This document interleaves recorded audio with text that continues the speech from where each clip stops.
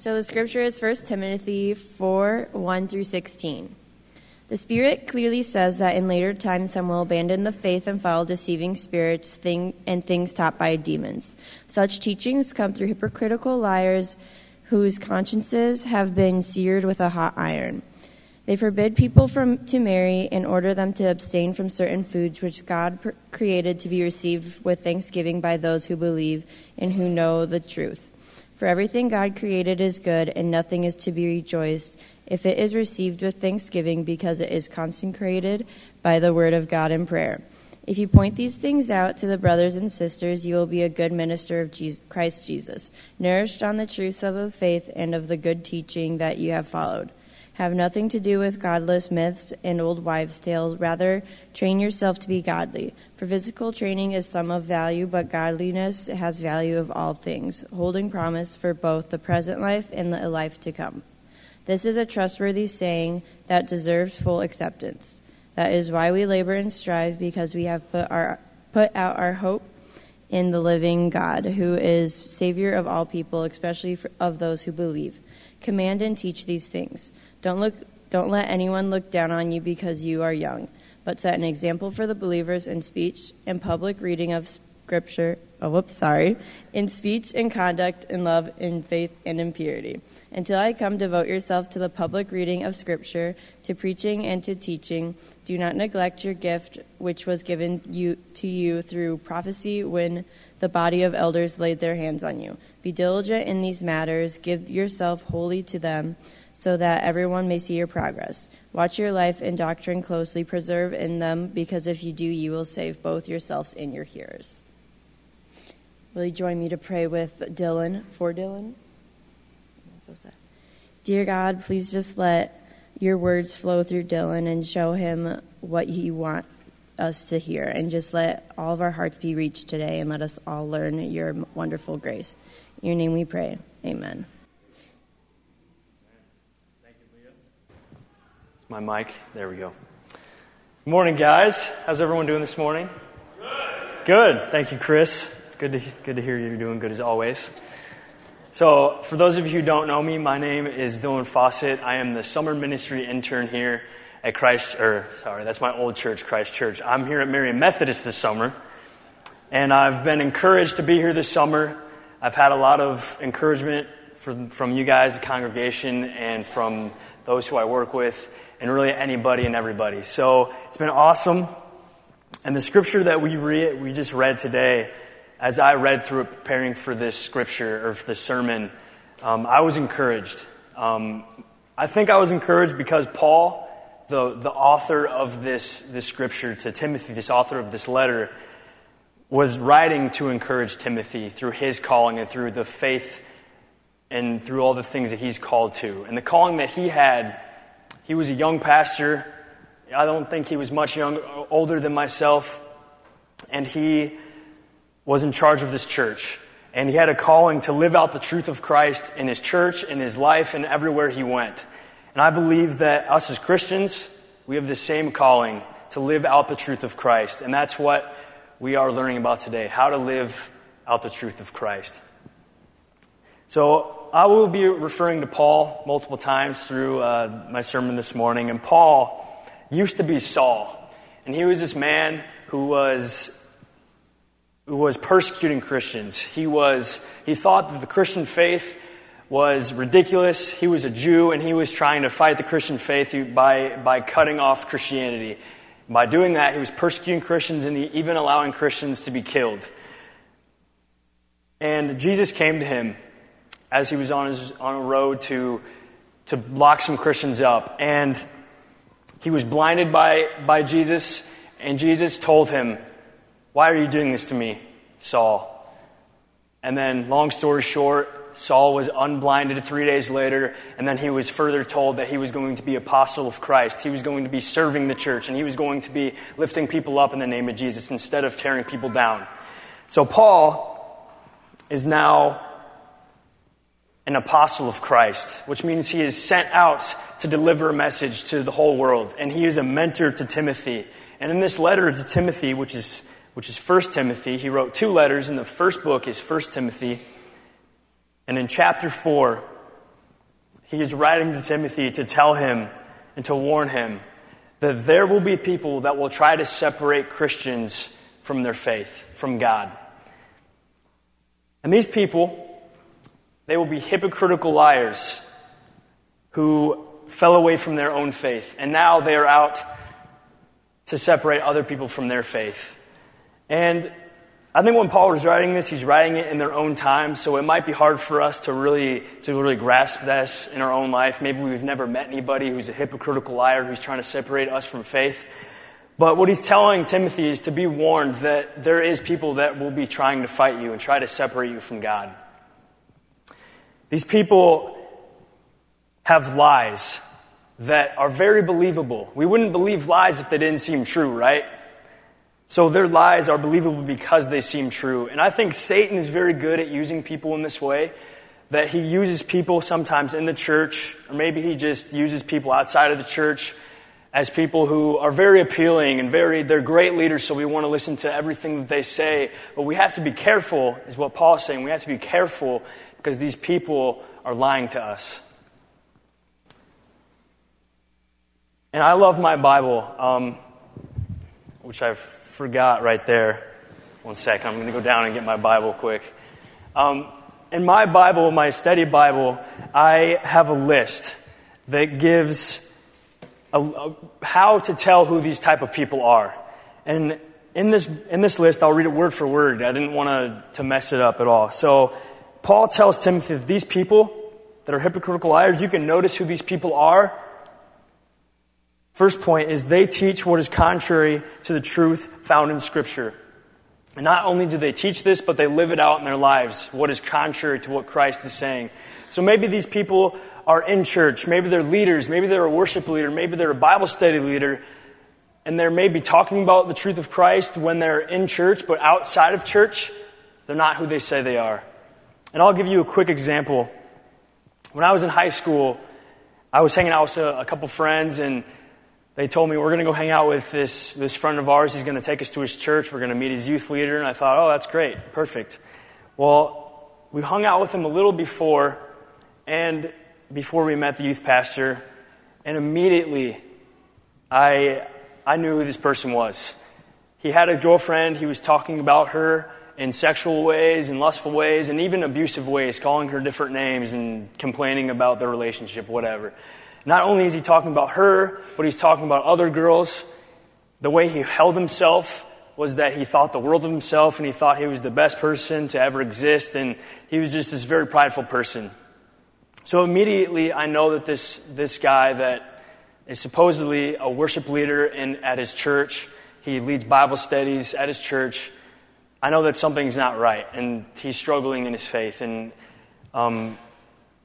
showing who this person is, or showing who he is through his actions. Well, when we get to the church to meet his youth pastor, he immediately changes the way he was talking, the way he carried himself, and he was now this humble guy who was leading people to Christ. He was the worship leader, right, at his church, or he joined in the worship band, and he was leading people in Bible study. But the way he was living outside of church, he was living contrary and teaching what is contrary to what the Scripture says about Christ. And Christ calls us in every single thing that we do to live out His truth and to live out what His example first. Now, number 2 on my list is they focus on controversial issues rather than helping others come to Christ, which means they're more focused on the politics going on around them or in the church or wherever. They're more focused on these issues that do need to be touched on, but they are spending way more time focused on them than they are focused on leading other people to Christ. And they lose their focus on who needs to hear Christ, and they think those things are way more important. Number 3 is they are not concerned about the personal evidence of God in their own lives. If I were you guys, I would want me to be somebody who has a personal relationship with God in my life. Because if a leader comes up and is talking about God, but doesn't have a personal relationship with God, I would seriously be questioning if what they're telling me about God is true. And Paul is telling us that there's going to be people who try to tell us about God and teach us the truth about Christ, but they don't really know. So they need to be focused, and they need to have a concern about what God is doing in their life and a personal relationship with Him. And fourthly on this list, they want to make a name for themselves. They are not out to make a name for Christ, and maybe they say they are, but what they're really doing is they're out to make a name for themselves. You can tell this by how much they talk about themselves, maybe the ego they have for themselves. Maybe they talk about Jesus, but then after that, they go back to talking about the way they were talking. Maybe about the guy I was talking about, he was talking about girls and talking about just other things that were not concerning Jesus. So maybe they go to church and they talk about these things and they're leaders in the church, but then they go out into the world and they're not doing what they're talking about, what should be done. And this can be very dangerous because it can separate us if we're not careful. We can be separated from God by these people if we are not careful. And Paul tells us how to protect ourselves from these people. And that was my next question. I was like, how do I protect myself from these type of people? Well, learn the biblical truths of Christ. It's as simple as that. Get into the Word of the Bible and learn what Jesus says about God. And don't listen to what they say about God. Don't listen to what the world and all the social media and all the magazines, what they say about God. Listen to what the Bible says about God. Because this is where the truth is found. And then he says, train for spiritual strength. Train to be strong in your faith so that you may fight the world and fight the things that come at you. Because it's a very hard thing for Christians to live in this world. Because we're always facing people that are coming at us and always things and challenges that we face. Maybe they're not even people, but we have challenges. And in order to get through those challenges, we have to keep training. And we have to keep training through those challenges. My favorite line, or just something that draws me into this verse in 1 Timothy chapter 4, Paul says that physical training has some value, but godliness has all the value, reaping benefits for now and forever. Meaning that, yeah, physical training is great. You go to the gym. I like to go to the gym. I'd be lying if I told you I went to the gym every day that I wanted to, but it's good. But our bodies will only last so long. But our spiritual bodies, that lasts forever. So Paul is telling us to focus and put our energy into spiritual training to make sure our spirits are strong so we may fight the forces that really matter, the issues that really matter. When we don't train, we won't go stronger. We get weaker. If you're a football player and you're training and you want to be the best football player in your team, you're not going to be that best football in your team if you don't train. Everyone's in math class at some point in their life, right? We've all taken math. Either you love it or you hate it. Maybe you're in between. But I was one of those people that absolutely hated math. I remember in high school, when I was a freshman, I thought, well, I'm going to sit through hundreds of math classes, right? And when I'm a senior, I'm going to be a great mathematician. Well, the thing I learned is that you don't become a great mathematician if you don't read the textbook and ask the teacher questions. And I was very good at not doing that. So, you must read the math book to pass the math test, right? And if you don't know the answer in the math book, if you're in the book and you're doing the problems and you can't figure it out, then there's always a teacher there to help you and to point you, push you along and to teach you. And if you need to spend a little extra more time outside getting tutored, then you spend a little more extra time with the teacher. The same goes with our faith. If we want to be godly people, if we want to know the truths of Christ, then we must spend time in our textbook, which is the Bible, what the teacher God gave to us so we may learn it. And the great thing about God is that He's always there to help us along if we have questions, if we need help getting through a certain problem. And every single problem that we may have to face in our life is in here, so we may get an answer to that problem. And if you need to spend a little extra time getting tutored on the side, spend a little more extra time with God, then spend a little more time with God. But the point is, we must study godly things if we want to be godly people. It's as simple as that. There's people that come to church and then go out into the world and don't study at all. They're just here on Sundays. And that's a great thing. I'm glad you're here. It's not wrong to go to church and whatever. But if you're just coming to church just to come to church and say, I'm a good person, I went to church, and you're not really putting effort into learning the Bible and learning Scripture and learning the truth about God, then you're probably not going to learn the truth about God. One of my favorite quotes that I read in a devotional once, and I carry this with me every single day. The work that we do today affects who we are tomorrow and forever. And I added that "and forever" part on there because Paul says it. He says our spiritual training is not just for now, it's forever. And the work that we put in today will affect who we are tomorrow. When I was in high school in math class, I thought, I'm going to be this great person in math 4 years down the line. But because I did not put in the work that day, because I didn't make the decision to work hard, I never became a great mathematician. In the same way in our faiths, if we want to be godly people, if we want to learn the truths of Christ, we must make a decision today. Am I going to work for it? Am I going to train myself? Am I going to read the Bible? Am I going to really try to live out the truth of Christ? Or am I not going to? And then you have to put the work in with it too. But Paul reminds us, he says, our hope and our strength is in God, the living God, who is the Savior of all people, but especially of those who believe. In spiritual training, our strength starts with obedience. We must first obey God. We must first obey the things that He has for us in our lives in order to obtain the great things He has for us. We must obey Him so that we can have what He has for us. You know, we hear over and over and over again in the Bible and famously in Jeremiah 29:11 that God has a good plan for you. A plan for hope and and for a future. But what that verse doesn't mention, but we find later, is that if we want to obtain the good plan that God has for us, which He has for every single one of us, we must first obey that.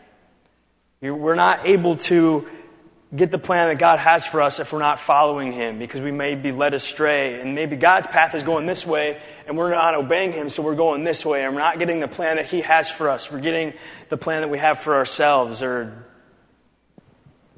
opposite of what God has for us. So Paul then says salvation comes to all, or salvation is for all people, but only those who believe. So yes, Jesus came to die for all of us, but we don't gain that salvation unless we believe in Him, unless we obey Him, unless we accept Him into our lives and live by what He has for us to say, unless we go and commit ourselves to Him.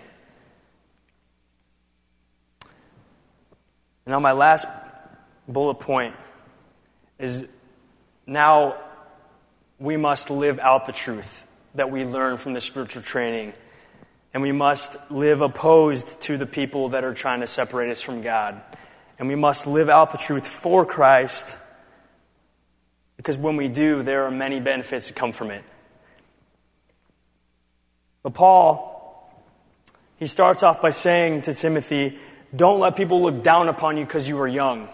Well, I believe that if he was writing this letter to anybody in this room other than Timothy, maybe he'd be saying, don't let people look down upon you because of the money you don't have. Or maybe don't let people look down upon you because of the money you do have, or the color of your skin, or where you are in your life, or what job you have, or how good you are at a sport, or how great you are at a sport. The point is, don't let people push you around just because you are who you are.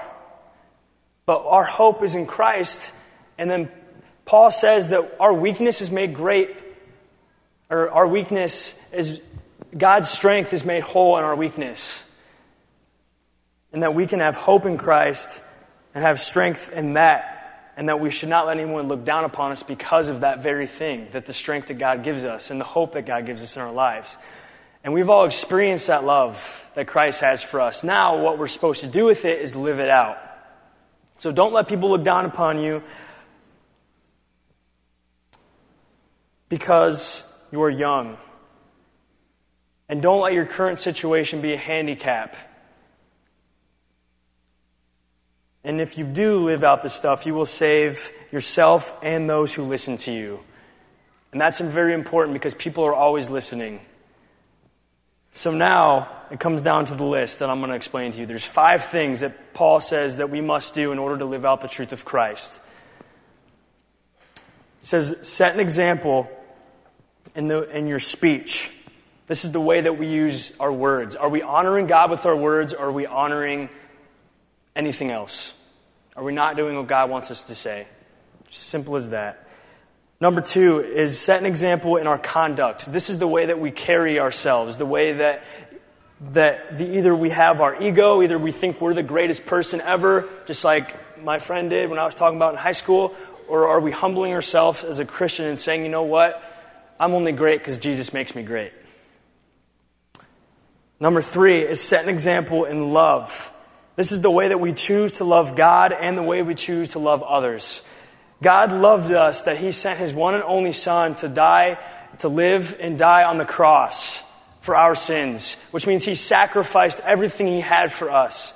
So the way God calls us to love is to sacrifice our needs before everyone else's needs. That we may put everyone else's needs before our own. And put God's needs and put others before our own. The 4th is we must set an example in our faith. This is the way that we put our faith in God. Do we have faith that God is going to carry us through in our future? Are we worried about what tomorrow holds? Or are we holding strong so maybe we don't know what's going on, but we know that God has it under control? Are you setting an example in your faith? And lastly, the 5th point here is set an example in your purity. And every single time I've read through this and I've read purity, I think I've always been reading it wrong. I've always thought about it as sexual purity because that's the way, I guess, we grow up in a world that, idols that. And I always believed it was just sexual purity. But if you look at Jesus and His purity, He was pure in every aspect of His life. In every single area, there was no sin. He did not sin a single time while He was here on this earth. And we are called to live that same thing, to say no to every single sin in our lives. So I encourage you, if you have that sin in your life, this is what Paul is saying, to drop that, to give it to Jesus, to put it at the foot of the cross, and to live in the purity that He has for you. Trying to avoid that sin on a regular basis in every single area, not making any exception to it at all. Because when we do, we will start to give into sin more and more and more, and then we'll eventually be not pure at all. But we are to be purified by the blood of Christ, by repenting and by praying and by asking God for forgiveness. So set an example in our speech, in our conduct, in our love, in our faith, and our purity. And in all of this, in all that you do, live out the truth of Christ so that others may see the truth of Christ in you. And when we do this, we will conquer our enemies. We will conquer those who come against us, who try to separate us from God. We will reap benefits not only today, but we will get blessings for tomorrow and for the rest of eternity.